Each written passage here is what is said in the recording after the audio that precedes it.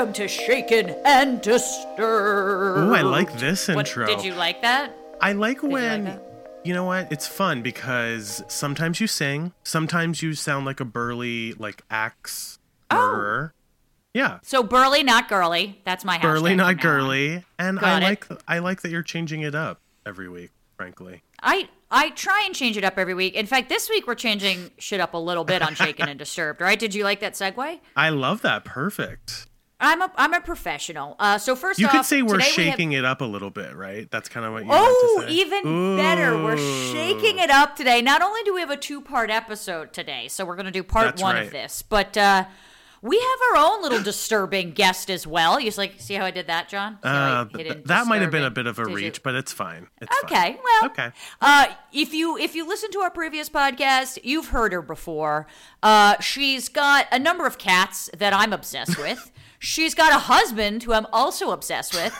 And, ladies and gentlemen, she's into taxidermy. Please, ladies and gentlemen, welcome Megan to Shaken and Disturbed. Ooh, crowd goes wild. Crowd goes wild. Megan, do you have any vocals for us? Any sing-songy things? Any allegories to Shaken and Disturbed you want to start the show off with? Or just a hi is good for you? Oh my God, just a hi. I'm so happy to be back, you guys. I thought you were going to be you like... couldn't keep your paws off of us is what it is, right, Megan?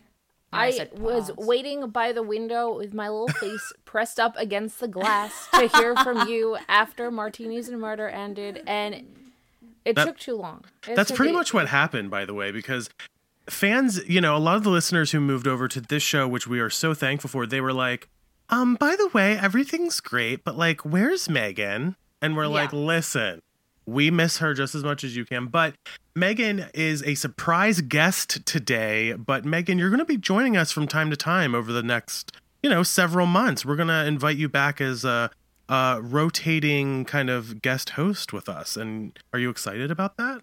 Wow, I'm so excited. She's like, I just found that out. We're excited to have you. What have you been up to? Yeah. Any taxidermy things? What's been going on with you? I did get a new taxidermy recently. It was given to me as a Christmas gift, and it's a mouse, but it has 2 heads. It's what? So good. Wait. Oh my God. Wait. Let's stop. Let's stop everything. We will get to the case, but we need to talk about this. Yeah, and we're gonna get to this very soon. But I just have to know, is this was born with 2 heads? Did someone sew on the other head? What? I don't want to presume to know this mouse's life before he came to me. It seems that he may have been 2 mice at one point sewn together. Got it. Could you promise maybe our Patreon people, because I'm not sure the general public could handle it, maybe a picture of this 2-headed freak of nature mouse that you're talking of? Listen. Yeah, no, listen, we're all freaks. Don't shame the mouse. Yeah, no. Yeah, that's true, Darren. How dare you? That's true. That's true. Yes, I can totally promise some pictures of that. I think you guys will get a kick out of him. I certainly do. I think he's fabulous. That was the update we needed. Have you been working on any projects outside of building 2 hats for your 2-headed mouse or something like that? Yeah, right. I have been working on one project. It's a podcast, of course. Some of the listeners from Martinis and Murder might know that I direct the New York City Rocky Horror Picture Show. Let's do the time warp again. John? I'm auditioning. Yeah. No, I know, You're but hired, yeah. Back in October, some of my fellow actors and I, we started this podcast. It's called Rocky Talkie. Oh my god! Oh my god! So good. So the good. camp is high. So it's launched and everything. Yeah, it's launched. We started right after Halloween, which is big season for Rocky Horror. Right. We talk about Rocky Horror in the news and current events, which happens more than you'd think, more than I thought. We talk about stuff that's going on within the performance community, different virtual performances that are coming up, that sort of thing. And we answer write-in questions that we get from listeners about all the different iterations of Rocky Horror and the performances and the community. So if you're interested in checking it out, if that's your kind of thing, we're at rockytalkiepodcast.com, or you can visit any of our social media at Rocky Talkie Podcast. Yeah. Awesome. I think And we'll we're also include it in the show notes of the show on this week's episode. So check it out there Awesome. as well. Yeah, who doesn't want more Megan? You know, I certainly, I want- if given the fact that you have a two-headed mouse in your fucking household, now I'm going to need absolutely more Megan in our lives. And lucky for you guys, you're going to get it. Well, speaking of Patreon, you know, I gave my mom a raise. You'll be happy to know she has been paid handsomely for this, but For being my a prom researcher? pictures, for being a researcher, for really diving into the Darren Karp archives, of which there's so many. The museum. But my prom pics, both junior and senior, have gone up. And you know, the comments have been fantastic. I very much so appreciate this. You know, 2 different looks. I tried hard to pick my dresses. I still feel pretty good about it. It's kind of odd seeing me, 15 years ago in color. And now I have chosen to wear one color, neither of which I wore to my prom. So there you go. It's just, There you go. The world can change in 15 years. Absolutely. That's right. That's right. Well, Darren, your prom pics were amazing. Thank you. And if you guys want to check out Darren's prom pics, my prom pic from like a couple weeks ago is up. We have exclusive episodes. Soon we're going to be doing after shows, which I know a lot of you guys were interested in, where we just talk about life. And eventually we're going to have first access to new merch all on our Patreon page, which is patreon.com/shakenanddisturbed, or you can click the link in our show notes. Soon, TBD Megan's two-headed mouse will be visiting the Patreon.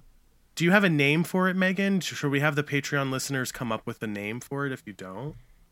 They have names. They have Oh. 2 separate names. Well, they have 2 separate names. Like, what the fuck? Okay, we buried the lead here. What are the names of these Or should we wait? mice? Let's you know what? That can be the tease. Sign up We for can tease it. Patreon. Yeah, sign up for Patreon and learn the name of the mice's names. But thank you guys again for supporting us as an independent podcast. It really means the world to us. You guys are keeping us in the true crime game, posting pictures of two-headed mice. What more could you possibly even ask for? All right, now on to this very special case. But first, what Yeah. are you guys drinking? John, what are you drinking today for the case? Okay, I'm still finishing this BSB brown sugar bourbon whiskey, but I'm only going to sip it today because, Darren, I just want to let the listeners know it's 70 fucking degrees here in Maryland. And after this cold ass snowy winter that we've had in the Northeast, I am so excited. I'm going to go play tennis today in February. So I'm really pumped about that. So I don't want to get too schwasty face. What about you? Fair enough. Well, today's case we're covering H.H. Holmes, which I'm sure you could gather from the title, which isn't a particularly bloody case, which is interesting. So I thought in order to bring it's a disturbing case, but not particularly bloody. So I am overcompensating today and having a Bloody Mary with this in celebration of it not being an overly bloody case. But you know what? Yeah. I just had a craving, and the funny thing is I always order tomato juice when I'm on airplanes, and do you? I haven't been on an airplane in a while, and I'm craving it. So today I am having a Bloody Mary with tons of vodka. Megan, what are you drinking? I had some coffee from this morning that I've thrown a bunch of amaretto into. Ooh, So- okay. That sounds delicious. Yeah, it's great. Oh my God, there's this Hungarian cafe up by Columbia, New York City that sells coffee with a little amaretto, and it is hands down the best. I mean, it spices up a coffee in the way that you need. So It really does. Yeah. Absolutely. well, shall we get into today's Let's case, do ladies it. and gentlemen? And All by the right, way, we should remind listeners, this is part 1 of a 2-parter. The second part of this case will come out next week on next week's full episode. So stay tuned and buckle in, as they say. Yeah, there's a lot of details to get in here, There but let's are. give you a little background. So, born on May 16th, 1861, Herman Webster Mudgett, perhaps maybe the best name we've ever covered in Yeah. our murder history, later known as History. H.H. Holmes, was born in Gilmanton, New Hampshire. And after Holmes would be caught in the murder of his business partner and henchman, he actually wrote a confession to murdering 27 people. Although some of those people were discovered to be alive later on, estimates, and we were reading all about this, kind of put his number of victims as potentially as high as 200. Other people believe this is kind of grossly exaggerated. Unfortunately, this is back in the 1800s where record keeping, social media, these types of things weren't prominent. And so we're probably never going to know how many victims he actually had. But the confirmed number of victims that we know about is 9 so far. And again, estimates are saying up to 200. So there's a lot of TBD with this guy. But regardless of how many murders he committed, the one thing that is very well recorded is that Holmes was a constant scammer and a petty criminal. So he would have kind of been the Ponzi scheme guy of our day, right? Like, totally. H.H. Holmes would have tried to short whatever the GameStop stock or whatever was going on a couple weeks ago. Like, totally H.H. Holmes, in my opinion. I agree. He was actually sued more than 50 times in Chicago, often because he refused to pay his debts.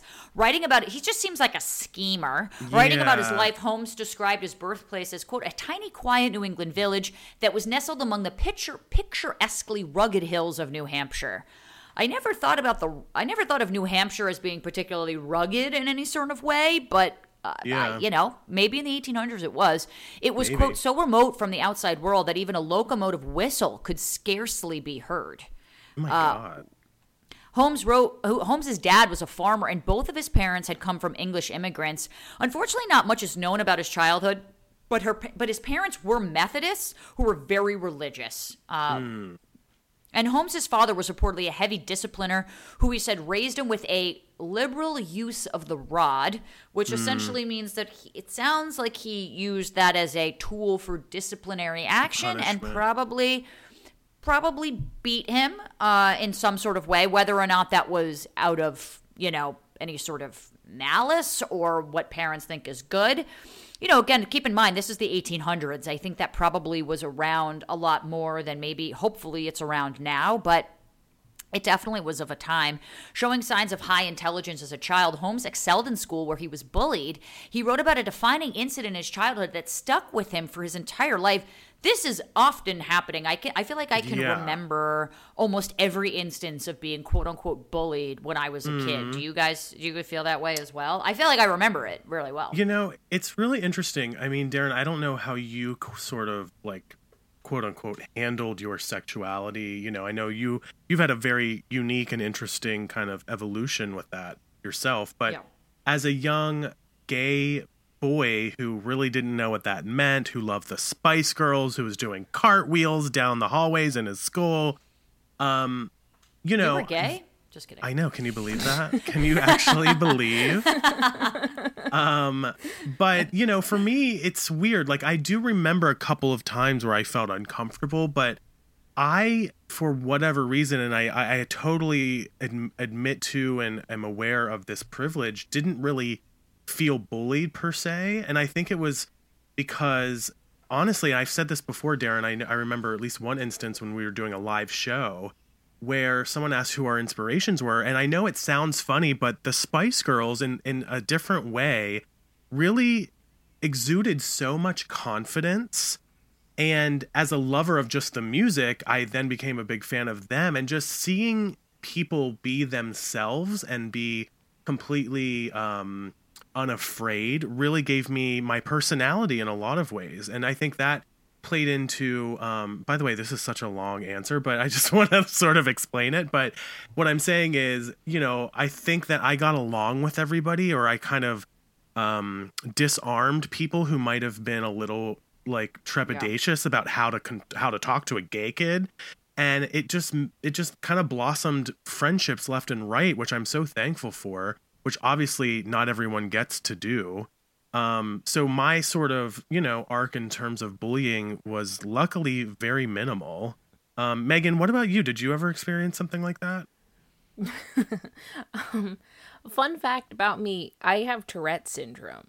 And it was real bad when I was a kid. So did it manifest as facial tics, or was it stuttering, or what was the? It was verbal. I made so many sounds. Oh boy, I still do when I'm stressed out, but I can kind of keep it to myself. Not when I was 6. Forget it. Yeah. Yeah. Well, I mean, Jesus. You didn't have the knowledge to do that, I'm sure. Wow. So are you saying that manifested into some bullying, or? Oh, yeah, of course. I was sitting there making sounds all day long during class. I was a Target. Yeah. It was not a great time. I'm sorry to hear that. It's okay. We all go through, listen, we're lucky to be, level-minded adults at this point in our lives, and we can hopefully take those experiences and turn them into something positive at this point, if it's educating younger kids, if anything. Yeah, I definitely feel like it gave me the sort of, fuck it kind of outlook that I have on, like... Don't we totally all? fine. Don't we Everything's all? fine. Well, and that's a good point because I think, those defining incidents in childhood, which I'm going to mention about H.H. Holmes, is like, it's interesting because I couldn't remember maybe what I had for breakfast last week, but I can remember specific instances. And I think it just goes to show that not only do we absorb a lot more when we're younger, we also have less distraction to probably absorb it, but those things really shape us. And, we don't really realize it at the time, but, as horrible as it was for you, Megan, it probably made you a stronger adult. I hope it made you a stronger adult, and can kind of roll with the punches, as shitty as the situation was. And I certainly like to think so. Yeah, I mean, we had no idea. Not that we would, but it just goes to show that I think you can really turn your life around. I don't think H.H. Holmes is going to have that same fate because I don't think so. No. Because he is on our Shaken and Disturbed podcast. But so here's the incident with him is claiming to be absolutely terrified of the village doctor's office, that sort of white coat syndrome, if you will. My brother kind of has it. John, I think I do too. Yes, have it I as do. well, right? Yeah. Yeah. Well, Holmes says older classmates brought him struggling and shrieking into the office, quote, until I had been brought face to face with one of its grinning skeletons, which with arms outstretched seems ready in its turn to seize me. Again, this kid, he's a child. So think about seeing this as a kid. He explained, quote, it was a wicked and dangerous thing to do to a child of tender years and health, but it proved a heroic method of treatment destined ultimately to cure me of my fears and to inculcate in me, first, a strong feeling of curiosity, and later a desire to learn, which resulted years afterwards in my adopting medicine as a profession. So talk about sort of, lemons, making lemonade from lemons kind of thing. Yeah, I mean, I think, with the details we have so far, it's not, I think, a far stretch to say that it sounds like he's certainly struggling with some mental illness here, and which may be a product of maybe the trauma from his early childhood. Sure. I mean, if you have a father who has a, quote, liberal use of a rod, running around waiting to kind of abuse you, as commonplace as it may be, it doesn't change the way I think children in particular receive abuse, So there could be to me, it just sounds like there's a lot going on in his head at this young, early age, sadly. Yeah. Well, another incident that struck with Holmes occurred when he witnessed a photographer who was taking his picture, taking off his prosthetic leg. He wrote, quote, he then proceeded to remove the greater portion of one of his legs, and not having known until then what was the cause of his lameness, in fact, not ever having seen or even known that such a thing as artificial limbs existed, my consternation can better be imagined than described. Had he next proceeded to remove his head in the same mysterious way, I should not have been further surprised. Also, what a way, like, you can just tell how language has really evolved, even from like 150 years ago. Like, I should not have been further surprised is not something that we would say these days. Well, Holmes's great-great-great-grandson, who inherited two of his journals, said that Holmes wrote about being raped by a priest. Oh, my God. This guy, I mean, obviously we can't prove this. It's all anecdotal, but the fact that he's kind of writing about it, gives it a little bit of gives it clout here. Now, during adolescence, Holmes became interested in medicine and anatomy, and there are some reports that he performed surgery on animals, which is interesting because a lot of times what we see from murderers is them, being cruel to animals as sort of that first step. It's unclear when he was reporting, doing surgery on animals, if that was sort of a nod into his medicinal, doctorial future, and or this sort of torturous, I want to learn about the body so I can handle my victims appropriately in the future. It's kind of hard to say. I've never really read something like that before. Yeah, and there's also this thing, I think, when you compare the parallel to, the other end of it where people, are killing animals as precursors to people. It could be something where he's in control of a life. You know what I mean? Like, whether it's a surgery or whether it's killing, there's this weird sort of practice, if you will, of can I get away with changing this thing's life? And that kind of makes it creepy, honestly. That's a good point. Take a drink there. Now, before turning Thanks, 21, Holmes married the daughter of a wealthy New Hampshire family, according to Harper's. So, all right, he's married young, but again, that was the sign of the times back then. In fact, 20 almost seems old for the 1800s. So maybe this will be what turns his life around.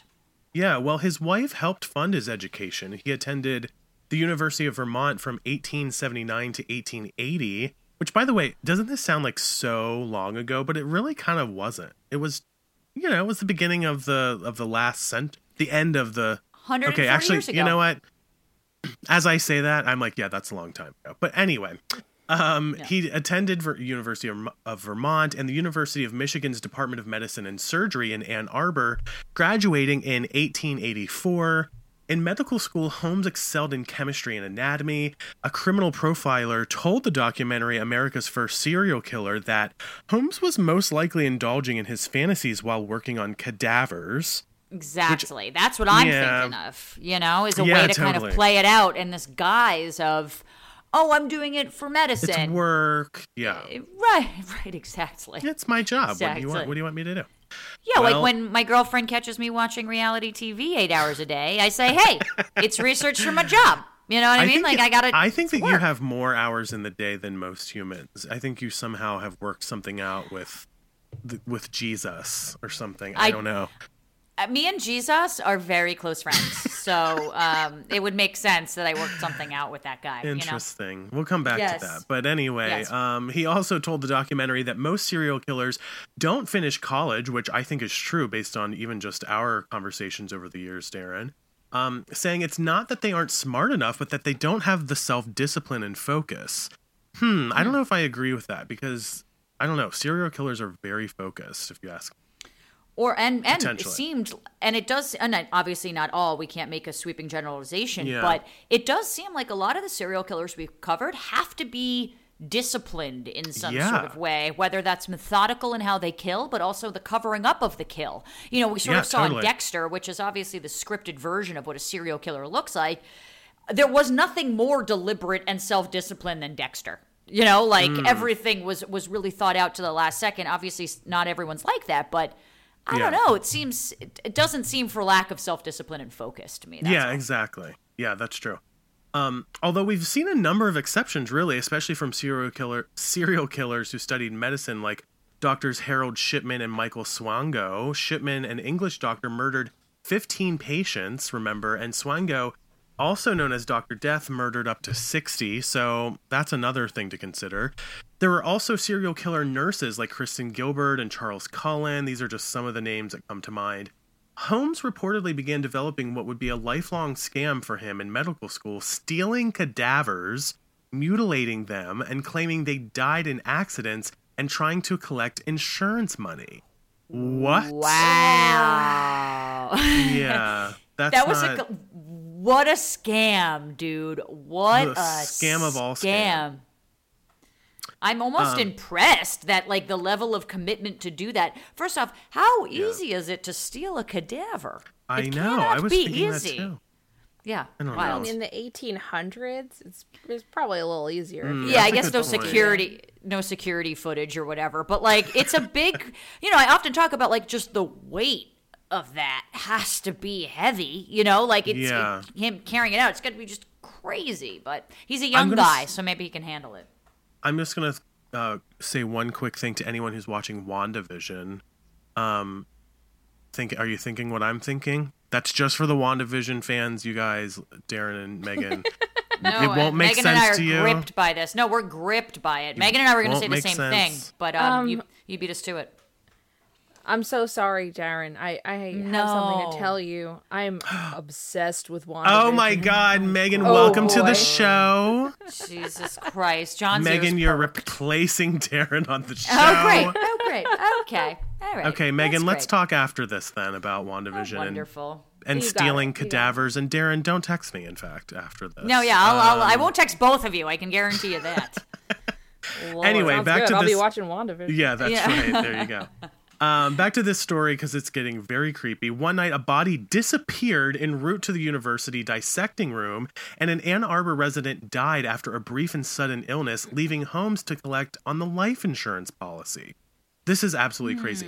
So in the next couple of years after medical school, Holmes spent time in New York and Philadelphia and other cities scheming and scamming and working a variety of jobs at pharmacies and for a short spell as a keeper of an insane asylum. I mean, it's easy to sit in this, in our pretend studio and talk about this. And, it sounds crazy to us, but it's like, maybe they just didn't. I mean, like Megan was just kind of pointing out so correctly, like there wasn't security footage. It's probably way easier to do this in the 1800s than it is now. It just sounds so crazy. What I find, it's actually very, and I'm not encouraging this, but it's actually kind of clever the way that he's doing this because he's taking this trusted position of a pharmacist or a doctor, and putting it on insane asylum person, right, and putting it on its head a little bit. And he's clearly smart enough to get into medical school. He clearly has the grades. He went to Michigan. Obviously we were talking about how he's smart, but it's sick for sure, but it's oddly smart to do it like this. I love that Megan and I are fans of WandaVision. Darren, fans of H.H. Holmes. She thinks he's a great, interesting guy. He's smart. Listen, you appreciate what little things, that's it. You just appreciate little things. Well, Holmes was thought to have even poisoned a boy while working at a pharmacy in Philadelphia, but he denied it. He would later write, quote, "One afternoon, a child entered the store and exclaimed, 'I want a doctor. The medicine we got here this morning has killed my brother.' I could remember of no sale that morning corresponding to the one she hastily described, but I made sure that a physician was at once sent to the house, and having done this, I hastily wrote a note to my employer stating the nature of the trouble and left the city immediately for Chicago." As one does. As one does. I mean, first off, we can't prove this, so I'm not going to say that he committed this murder. It's hard to say. I mean, it's interesting because if you're as a pharmacist, you'd kind of think that keeping your business alive means also keeping your customers alive. So this does seem just not a good incentive. But him leaving for the city immediately for Chicago from Philadelphia is suspect to me. It's sketch for sure. It's all sketch, yeah. Well, it doesn't look great. At this time, Herman Mudgett changed his name to Henry Howard Holmes. He arrived in Chicago in 1886. He also married the daughter of a wealthy family from a Chicago suburb named Myrta Belknap in 1886. Belknap, I think it is. Belknap, I'm sorry, you're right, Belknap. He was already married, which of course she didn't know. It was the start of the Gilded Age in America, which was approximately from 1870 to 1900, a time when skilled workers made higher wages in America than in Europe, bringing in a large influx of European immigrants, including my own, Darren, who I believe were blacksmiths from Scotland. Just wanted to share that with you. Very cool. I believe my ancestors came over here in 1907, and we were actually entrepreneurs, oddly enough. But it does seem like he remade. This is what's so suspicious. I mean, something happens, and granted, maybe back then, the court of law wasn't as stringent as maybe it is today. So if someone dies from the pharmacy, it's possible he thought that he would be kind of guilty by association, and so fled to avoid this. Yeah. That's entirely possible. I mean, it's sketch either way, but the sign of the times also makes something itself here. But him moving to Chicago and quote unquote marrying someone else while also being married just goes to show that he's trying to remake his life. I'm curious about what happened to his old life after he fled. But Holmes found work at the E.S. Holton Drug Store in Englewood, a suburb south of Chicago that was a busy train hub. Holmes was reportedly a hard worker, eventually bought the drugstore from the couple that owned it, although there are rumors that he did kill that couple. My God. Owning the drugstore was lucrative, and Holmes would buy and sell properties under numerous aliases, but he also remained a steady con man, bilking money from creditors and coming up with scams like selling mineral water from a certain spring, which was really just the city's tap water. Although, you know what? I don't blame him for this because that's every water company living in New York with amazing tap water. If you want to bottle a piece of shit water and charge $10, I am sure there are people who are going to buy this thing. In 1880, it also kind of reminds me of like essential oils, though. I'm going to be honest. I know a lot of people are selling essential oils, but like, I don't know. Do we know the long-term effects of them? I don't know. Let's keep it going. Yeah, and like if I had a serious illness, I'm not trusting lavender and eucalyptus to cure me. Like, granted, it might make me smell good and feel good, but like, mama needs Western medicine. That's just a fact for me. Well, in 1880, I don't need H.H. Holmes, for the record. I just need Western medicine. I just want to state that clearly. And in 1888, Holmes bought a large property across the street from his drugstore at Wallace Avenue and 63rd Street. Today, there's a Whole Foods, a Chipotle, and a Walgreens within a food blocks of that intersection. So, typical. You know, things haven't changed and changed. Yeah. The new construction actually took up an entire city block. It was so large that Englewood residents named it the Castle, and Holmes referred to it by the same name. Now, obviously, if you know H.H. Holmes, you know the Murder Castle, Murder Mansion, Murder Hotel. This is sort of how it was later dubbed, the World's Fair Hotel. But when we're talking about the Murder Castle, we're certainly talking about this in particular. Now, after Holmes was eventually caught, investigators reportedly discovered a labyrinth layout of halls and doors leading to nowhere, trapdoors, gas chambers, and chutes used to dump bodies into a basement crematorium. This guy is not nothing but, self-disciplined and focused. That's all I'm going to say, okay? I mean, you're not wrong, so... I mean, to have a labyrinth of layout and halls and doors leading to nowhere, which is kind of my dream, by the way, of having these like secret hidden paths in houses, feels very elaborate and feels like it would take a lot of planning. I'm just going to say it again for the Megans out there of the world. It's very WandaVision. That's all I'm going to say. No spoilers, very WandaVision. Let's keep it going.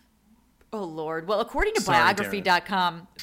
It's okay. I allow it because now I'm outnumbered here and Megan's on. You are actually. You're if right. Megan disappears next week, I don't know what's going to happen. Now, according to biography... That'd also be pretty WandaVision. Yeah. That's God. True, I hate everyone officially on this podcast now. I hate you both.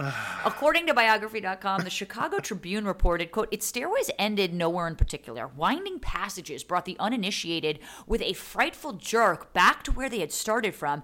There were rooms that had no doors. There were doors that had no rooms. Okay, and like, this is a how little do you bit have of a room without a door? Yeah, like what are we how do you get talking in there? about, folks? How do you get in there? This isn't Harry Potter, okay? I'm sure what they the got fuck in there is somehow. happening?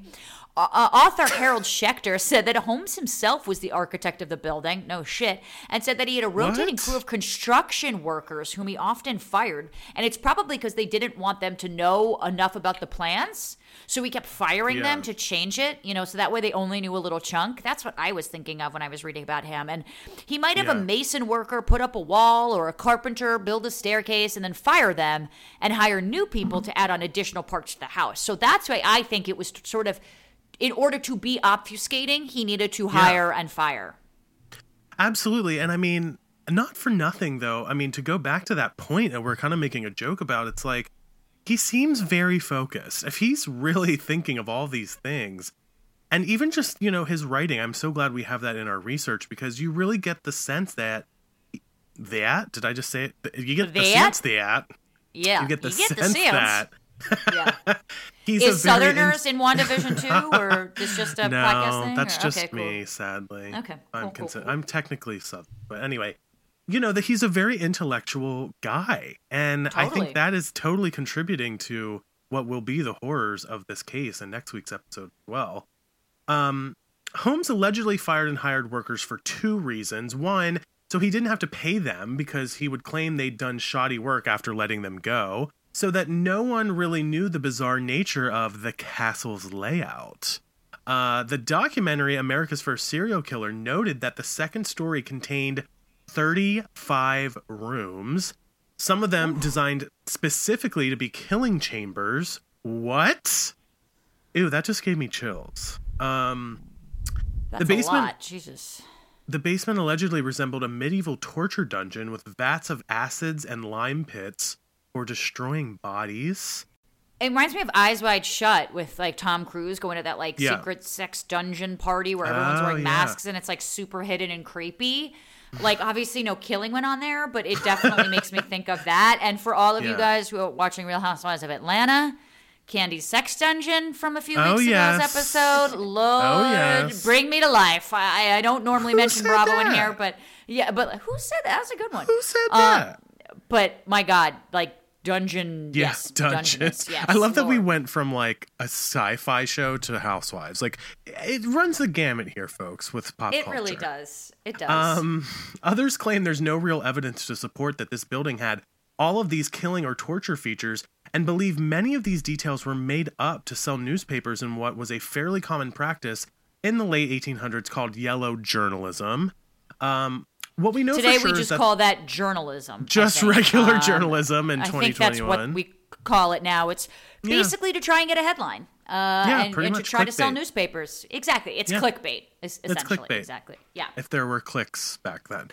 Yes. What we know for sure is that the first floor of Murder Castle was dedicated to retail space and included a restaurant, a pharmacy, a barber, a barber shop, a jewelry store, and a blacksmith shop. Darren, maybe my ancestors were working. This guy's fucking rich, dude. Right? Like he's like the Batman of serial killers. But like the opposite of Batman. Yeah. Like right, but like the opposite. Yeah. yeah, no, exactly. like he has no tech to him, but he's got a lot of things. Money and things. Yeah. It's weird. Well, he rented out the second floor to tenants, and although he claimed the third story was going to be a hotel, it was never completed. Quote, the whole hotel idea was just a vehicle to swindle suppliers and investors and insurers. Adam Seltzer, author of The True History of the White City Devil, told History.com. When the castle was being constructed, Holmes had a huge safe that looked more like a bank vault installed. By the way, that's kind of cool, though. I kind of like that kind of, No, it's awesome. Cartoonish level decoration. Right, with the big like steering wheel of the thing to open it like up. an Acme and, anvil outside of it. Yeah, or whatever. exactly. Gold coin. Yeah, full of bullion, gold coin. bullion. Yeah, for sure. He wouldn't make payments on the vault, so the bank tried to repossess it at one point, but the walls of the building had been constructed around the vault so that it was almost part of the construction, and Holmes threatened to sue the bank back if they damaged his foundation. So, listen, that in and of itself is a little bit of a scheme if you think about it. You know, like building that into your house. I gotta give credit to these schemers for like almost thinking of everything, because like to me it just seems like, first off, I am like so much of a goody-goody that it like scare me to get in trouble in any sort of way. Me But like too. it just takes so much like intellectual prowess to get Yes. this done. And I'm not saying in a good Yeah. way. I'm just saying it like it really does require you thinking 9 steps ahead of everybody. And Yeah, exactly. requiring Totally. a lot of energy. The first person that Holmes claims to have murdered was Dr. Robert Leacock, his friend and former classmate at the University of Michigan's Department of Medicine and Surgery. Holmes wrote he Wow. committed the murder to collect on his $40,000 life insurance policy in 1886 by giving him an overwhelming dose of laudanum after enticing Leacock to visit him in Chicago. Laudanum I've actually heard of before. Can one of you guys potentially Google what $40,000 in 1886 is converted to Well, today's dollars, or did you already do that? I did that. It's there it $40,000 is. in 1886 would be worth about $1.3 million today. What a life That's a insurance lot. policy, bro. Like, Yeah. Jesus. I'm almost surprised they even had that back then. Like, I know, true. I didn't know that. He also wrote that his excitement at collecting the money was overshadowed by the torturing thought that I had taken a human life, and that he, quote, never sinned so heavily, even in his thoughts. And you think that's probably because of his religious upbringing. Remember, his parents were very religious. So there's that. It has to be kind of related to that. So collecting of the money is overshadowing all this sort of guilt that he's feeling. Quote, later, like the man-eating tiger of the tropical jungle whose appetite for blood has once been aroused, I roamed about the world seeking whom I could destroy, he wrote. Okay. Again, this is 1800s language. This is ripped straight out of my 1886 diary. was Like the just gonna man-eating say- tiger of a tropical jungle that I am. As someone who has a very expensive piece of paper called an English degree sitting on his Yes. wall right now, I can tell you though, like growing up in New England, especially like up in Vermont and like the New Hampshire, American literature was very, very ripe at this point, and he's probably Totally. surrounded by a lot of contemporary big names that we study in college textbooks these days. So I'm wondering if this was sort of not even just his own influence, or rather influence of other people. But, you know, this may just be the way people in that region were speaking because they're the biggest names. You know, we have the Kim Kardashians now, but, you know, those literature and those authors from back in the day were kind of the biggest names in the world, or at least in the country at the moment. So just something. I'm using my English degree, okay, guys? And at least by saying later, like the man-eating tiger of the tropical jungle, whose appetite for blood has once been aroused, I roamed the world seeking whom I could destroy, is really the description of Megan's new podcast. That's true. Yes. Okay. Yes. Cool. Congratulations. Good job, Megan. We wrote it for you. Basically, I appreciate it. That's our tagline now. Yes. That's our tagline. I had once been aroused, but now I'm roaming the world. Now, Benjamin Pitzel, who teamed up to commit scams with Holmes, arrived in Chicago in 1889 with his wife Carrie and 5 children. Pitzel had a drinking problem and had been arrested for petty crimes like forgery, but had always worked hard trying to provide for his family, taking jobs as a manual laborer. Now, in Chicago, he answered one of Holmes's ads seeking a carpenter to work on the castle. The two ended up becoming pretty close friends, and Pitzel, who was a big guy compared to Holmes, basically became his right-hand man. A security guard, it almost seems like, if you will. Holmes claims his second victim was a man named Dr. Russell, who was a tenant at the castle. The two got into an argument in what Holmes described as an outer office because Dr. Russell was late on his rent. Holmes struck him in the head with a heavy chair. What a weapon! A heavy fucking chair. Since Holmes hadn't expected to kill anyone, he locked the door to the office while trying to figure out what to do with the body. He wrote, quote, "I found it difficult, if not impossible, to thus dispose of it, and was directed to call upon a party to whom I sold the bodies and whose name I withhold." Holmes very, would very reportedly, awkward. Yes, and Holmes would reportedly dissect bodies in his basement and sell their organs and skeletons to medical schools or museums on the black market. And Holmes so do wrote the that medical schools are yeah. are they like, oh, good, you do have an extra liver. We've been needing that. Here's $20. Like, do they not investigate how somebody just randomly has body parts?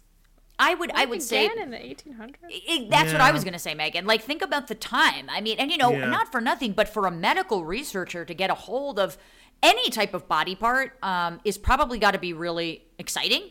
And I'm not sure like what the protocol is for asking, but I don't think the assumption there was like, oh, they just stole it out of, I think that was originally why donating organs, like you couldn't pay someone to do it because they didn't want to incentivize people being killed in order to sell the organs.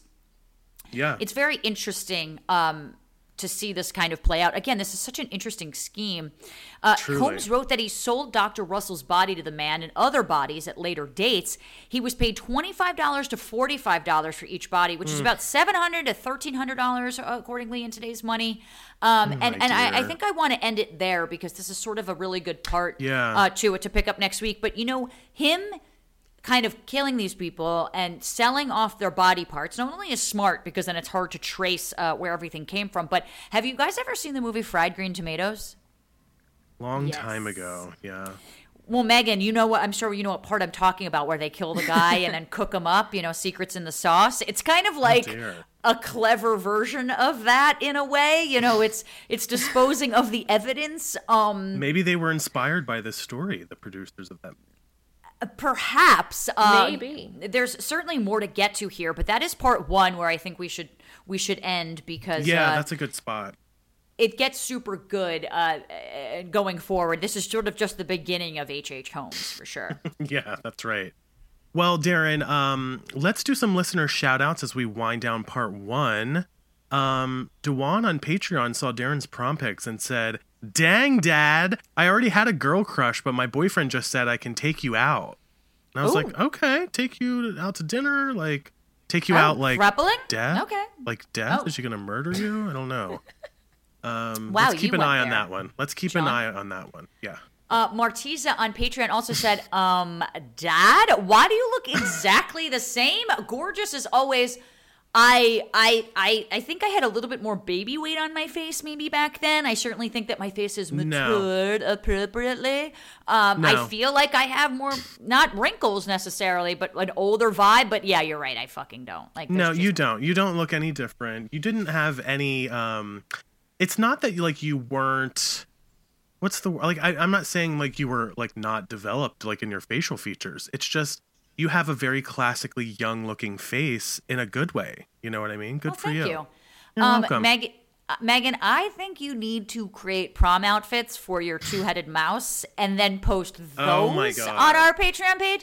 If there's something that you could do to make that happen, I really am putting you to the test here, Megan, but it's something's got to give. Either a hat or a corsage, something. You know, I think we can probably make that happen. something I know happen. you can. I know you can. Darren, why don't you Well, do the we'll save this last for shout out, Patreon. by the way? Go ahead, Megan. Sorry. Oh no, I was just saying. We'll see what I can come up with on Patreon. I have no doubt about that you will come up with something good. And the last shout out I have is actually a birthday shout out. Now, it's a birthday shout out to Keith. So we should also say happy birthday to Keith. Now, his wife Paige reached out to me on Instagram and told us that they found us, actually, all three of us on Martinis and Murder back in August of 2020, right before Keith got diagnosed with a pretty severe and rare spinal cancer, I believe. And we sort of helped them get through their days. They had to quarantine. They have children, COVID times. You know, August was just really shitty. His birthday is Saturday. So technically when you're listening to it, it was yesterday on February 27th. I know we're a little bit of day late, but Keith, we love you. We love you, Paige. Happy. We're here for birthday. We're here for you, and happy fucking birthday, dude. Yes, happy birthday. My God, what an enormous kind of thing to go through. But it sounds like you know, Keith is on the other side of it. So congrats, you guys. Well, happy birthday. We're here for Yes. you, and we fucking love you. And that's it for part 1 of H.H. Holmes on Shaken and Disturbed. Please rate, review, subscribe to us, and wherever you listen to podcasts, right? I mean, that's kind of the That's thing. right. And Rocky Talkie. Did I get that right? Rocky Megan? Talkie is available Rocky now, Talkie. courtesy of Megan. And of course, join us on Patreon for all kinds of fun bonus content and goodies. There's also a little like community kind of blossoming over there. You guys probably want to be a part of it. Patreon.com/shaken and disturbed, all one word, or you can click the link in our show notes. Megan, thank you for joining us today. Oh my God! Thank you so much for having me, you guys. This is so much fun. You'll come back for part 2, right? We gave you Absolutely. homework. Okay, good. We need you I got back. homework. Yeah, we gave you a little homework here. We did ask a lot of Megan on today's episode, but it's fine. She We knows what always she's getting ask a lot herself of Megan. into.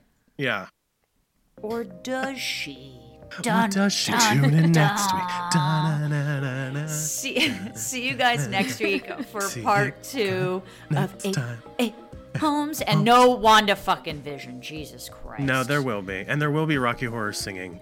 Let's that's do fun. the time warp again. It's just a jump I to love the it. left. You're Okay. hired. Yeah, Yes. All right, bye guys. Bye. Bye.